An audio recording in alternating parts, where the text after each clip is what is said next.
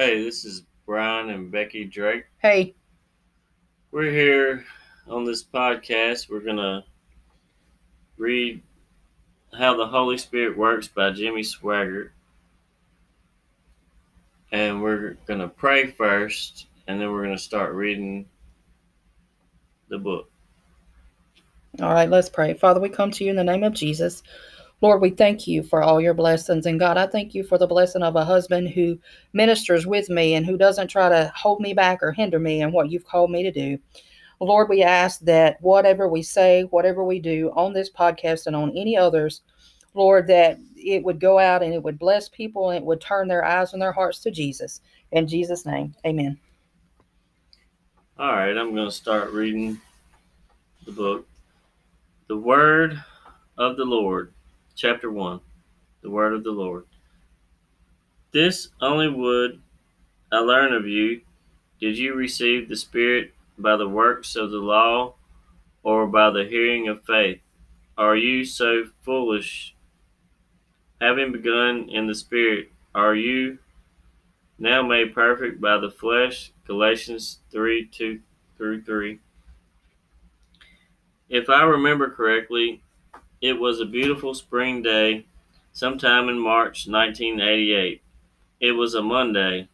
In those days, Francis and I generally stayed home on Mondays, meaning that we did not go into the office at all. I would spend the day in prayer and study of the Word, which I was to do this particular day. Something was to happen that would make this one of the greatest days of my life, but not without the efforts of Satan to hinder, and to hinder greatly. The powers of darkness. As I began to seek the Lord that day, I had gone to the backside of our property. Our house and Donnie's house sit on 20 acres of land that is outside the city limits of Baton Rouge. Oftentimes, I would walk around the perimeters praying, which I did that day. I happened to be at the very backside of the property at a certain point in time. The powers of darkness began to come against me with a powerful force. In fact, it was about as strong as I had ever experienced such. It was so bad that I remonstrated to the Lord. You said that you would not put anything on us any harder than we could bear, but with every temptation you would make a way of escape. I then said, Lord, I think you are allowing Satan too much latitude. No human being can stand this. I won't go into any detail as to what this was all about, but most spirit filled believers know exactly what I'm talking about. It was like there was 100-pound weight on my back and everything dark. Satan's taunts were constant and carried with them a feeling of total helplessness. I think that Satan, most of the time, has some idea as to what the Lord is going to do with us or for us. Consequently, he tries to hinder and does so with great power. I want to say something about what we just read. Talking about the attacks of Satan, like he said in his book, Pastor Swaggart said that we all go through that. And I myself have experienced that many times in my life. When I was younger, and many of you have heard my testimony, I went through a period of about 6 or 7 years of depression. And it would be like this black cloud would come and set down on me and my mom, and it would stay, and it was hard to get out of the bed in the morning. There were days I didn't brush my teeth. There were days I didn't take a bath. There were days I didn't wash my hair. I didn't brush my hair. Am I proud of that? No, but that's what the powers of darkness do.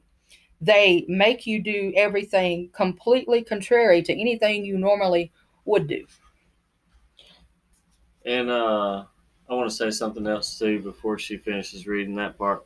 we've been working on a book here lately, and it's called A Good Soldier, and we've been doing pretty good with that. But it seems like he has tried to hinder and stop Delay.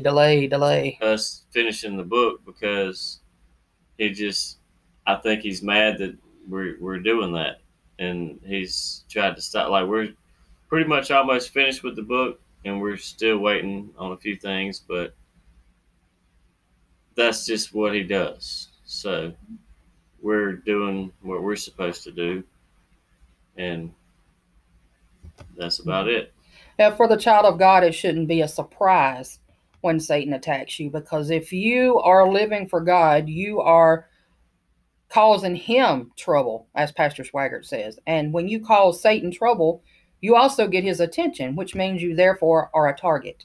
But now, if you're not living right, even though you're saved, if you're not living right, if you have no heart to live right, if you're in a backsliding condition, then you're really not causing Satan any trouble. So that's why sometimes it seems like people who aren't living for the Lord, even though they may be saved, people who aren't living for the Lord, and even those out in the world who don't know the Lord at all, it seems like sometimes they don't have any trouble. But yet it seems like the Christian gets it compounded on them, and that's because we are a target, because we cause Satan trouble and we upset his kingdom by living for God and doing what God has called us to do. We get persecuted. Definitely. All right, the power of God. My complaint to the Lord had not left my mouth when all of a sudden the Holy Spirit, in a powerful way, much more powerful than that of the evil one, moved upon my heart. One moment it was as if 100-pound weight were on my back, and the next moment I seemed to be floating without a particular problem in the world. Then the Lord spoke to me. He said, I'm going to show you some things about the Holy Spirit that you do not now know. That was it, short, sweet, and to the point. What did he mean? The first thought that came to my mind was this: the Holy Spirit is God. Consequently, there are all kinds of things about him that I do not know, but somehow I knew that what the Lord was talking about was related to the reason for the powerful opposition by Satan. There is absolutely nothing like the power of God. One moment, the believer staggers under a weight of problems, and the next moment, as the presence of God fills the heart, there is not a problem in the world. There is a peace that accompanies such that words cannot describe. I've never taken a drink of any kind of alcohol in my life. I've never taken any drugs, so I don't know what those things do to you. But I do know this. Even though I have only experienced one side of this equation, and I speak of the side of the Lord, I personally believe there is absolutely nothing that can compare with the presence of God. What did the Lord mean? I had seen the Holy Spirit move upon my heart and life to help me see literally hundreds of thousands of souls brought to a saving knowledge of Jesus Christ, and I am not exaggerating. As well, I had seen tens of thousands over a period of time baptized with the mighty Holy Spirit. I knew some things about the Holy Spirit. So what was the Lord talking about? About that time, Francis called to me at the back door stating that there was a phone call. So I hurriedly went to the house to take it. The brother on the phone was the pastor of one of the largest Southern Baptist churches in the nation. I had met him a few times, but did not really know him that well. However, I so much appreciated him taking the time to call. At any rate, when I picked up the phone with him on the line, I shouted loudly, "Hallelujah." I've often wondered what this dear brother thought about me after our call ended. "How are you?" he asked. "How are things going?" There was no way that I could tell him what had just transpired in my life, but at any rate, I was so grateful for his call. The Lord did not say to me as to when he would give me this great truth concerning the Holy Spirit. Little did I realize that I would be some 9 years before he revealed to me that which he promised that day in 1988. Time. At a point in time when I really saw nothing take place that I felt was the answer as to what the Lord had promised, I asked him, "Why is it taking so long?" Several weeks later, at one of the nightly prayer meetings, the Lord answered my prayer. At least why it was taking so long, he said. Precept must be upon precept, precept upon precept, line upon line, line upon line, here a little and there a little. Isaiah 28:10. I knew beyond a shadow of doubt that the Lord was giving me an answer to my question as to why it was taking so long, but I did not understand at all that which He gave me. What did He mean by this particular scripture? Actually, I did not learn what He meant until the Holy Spirit gave me the meaning of the cross of Christ as it regards the new covenant. In other words, everything had to be in place regarding the Word of God. Nothing could be out of kilter. It had to be straight. When that had taken place, mostly information imparted to me by the Holy Spirit, then the Lord opened the door, thereby keeping His promise that He had made to me, showing me in the Word how the Holy Spirit works, that which I did not know. That which I did not know. Yeah, that's right. Precept upon precept. That which he gave me, which I hope to relate to you, was most definitely known and understood by the Apostle Paul, and no doubt many others at that period of the church as well. But from the time of the early church until this present time, I'm not so sure this great truth had been revealed to anyone. Of course, I'm not surmising since I cannot know all the things that the Lord has done, but what experience I do have tells me that this which he gave me was not something known among believers. To be frank, I think that which I will relate to you, which will be the epitome of simplicity, will round out the gospel if you'll think about it a moment. I think that there are many Christians, and I mean good Christians who love the Lord, who know in their heart of hearts that something is missing. I believe that the message of the cross and the way the Holy Spirit works will fill in those blank spots. I know it has for me, and from the testimonies we are receiving, I know it is taken that tact with others as well. The message of the cross. That which the Lord gave me in 1997 came in three stages. 1. An understanding of the sin nature. 2. The solution to the sin nature, which is the cross of Christ. And 3. How the Holy Spirit works. That particular day in 1997 started out like any other day. I went to the office, as was my custom, quite a time before daylight. I was studying the great sixth chapter of Romans. I picked up a book by a noted Greek scholar who is now with the Lord to see if he had some insight regarding this great chapter. He did. Strangely enough, if I remember correctly, I had read his account of the meaning of the sixth chapter of Romans, which actually is the meaning of the sin nature. But what he said had not stricken a chord with me. This particular morning, everything was different. It was like the Holy Spirit placed the meaning of the sin nature on a television screen, making it so simple and easy to understand. That morning, I learned the reason for so much failure in the hearts and lives of believers, and that is a tremendous truth. When a person has done everything that he knows to do not to fail and fails anyway, and he doesn't know why he failed, or how he failed. Such presents itself as debilitating experience, a most debilitating experience.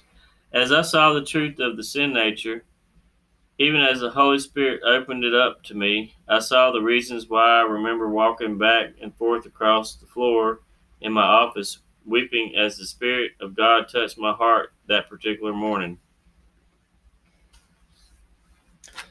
The Apostle Paul. I later learned that the meaning of the sin nature was also the first thing given to the Apostle Paul as it regards this great redemptive work. Romans chapter 5 gives us the great justification process. Then, after one is saved, the 6th chapter of Romans gives us the working of the sin nature. Sadly enough, very few Christians, even very few preachers, understand the sin nature, actually, most of the time, not at all.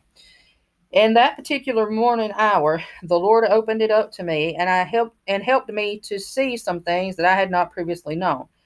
A few days later, in our morning prayer meeting, the Lord was to give me a truth that once again was known by the Apostle Paul and, of course, others in the early church, but not so very much since then. The Lord showed me in that morning prayer meeting that the cross and the cross alone was the answer to the sin nature and all other problems as well. In fact, He showed me, which I hope to give you in this volume, that every single thing we receive from the Lord comes by the means of the cross. It's the cross which makes everything possible. His word to me was simple, straight, and to the point. The answer for which you seek is found in the cross. The solution for which you seek is found in the cross. The answer for which you seek is found only in the cross. I knew beyond a shadow of a doubt it was the Lord, and I knew that He had given me a great truth. Yet my first thought was, how does the Holy Spirit play into all of this? I knew He did, and in a great way, but at that stage I did not know how. I had seen the world touched by the greatest harvest of souls ever, and all by the power of the Holy Spirit. I had seen tens of thousands baptized with the Holy Spirit with the evidence of speaking with other tongues. But yet, when the Lord gave me the answer respecting the cross, the Holy Spirit wasn't mentioned. In my spirit, I knew that He played a tremendous part in all of this, but all I could do was to lay it before the Lord and ask Him to complete the word. Incidentally, as the Lord took me to that great 6th chapter of Romans to explain the sin nature, He took me once again to the 6th chapter of Romans to explain the cross.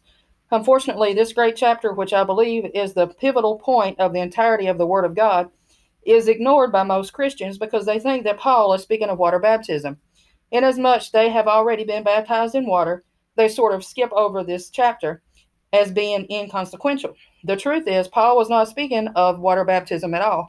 He is speaking of us being baptized into Christ, which takes place at conversion, in other words, when we are born again. We must understand that the word baptize can be used figuratively or literally. Let me explain it further. John the Baptist said, I indeed baptize you with water unto repentance. Here the word baptize is used literally. But he who comes after me is mightier than I, whose shoes I am not worthy to bear. He shall baptize you with the Holy Spirit and with fire. Now he uses the word figuratively. Matthew 3:11. Most Christians don't know this, so they brush through this chapter if they read it all at all and never realize the phenomenal truth that's given to us as it regards us being baptized into Christ. Keeping the promise, inasmuch as this great word of the cross had just been given to me, we were attempting to teach it over our 2 radio stations. We had a station in Baton Rouge and a station in Bowling Green, Ohio. Lauren Larson was on the program with me that particular morning. As stated, we were teaching what little we then knew on the cross of Christ. It was only about 3 or 4 minutes before the program ended for the day, when all of a sudden something happened that was so outstanding that it defies description. I uttered a statement which came out of my mouth, a statement that I had never read in my life, never heard preached in my life, and did not know anything about. Yet I knew it was from the Lord. Through me, he said, the Holy Spirit works entirely within the perimeters of the finished work of Christ, meaning the cross, and he will not work outside of those perimeters. That was it. To the point. So very simple, but at the same time, so very complex. What did the statement mean? What was the Lord telling me? I did not really know that of which I had just stated. In fact, I did not understand what I had just stated. What did it mean? I sat there saying nothing for a moment or two when Lauren spoke up and said, "Can you give me scripture for that?" How could I give him scripture when I had never heard the statement in my life? Then I looked down at my Bible and it was open to Romans 8. The second verse seemed to be capitalized and seemed to come up off the page in front of my face. It stated, "For the law of the Spirit of life in Christ Jesus has made me free from the law of sin and death." Romans 8:2. That was the word of God for what I had just stated.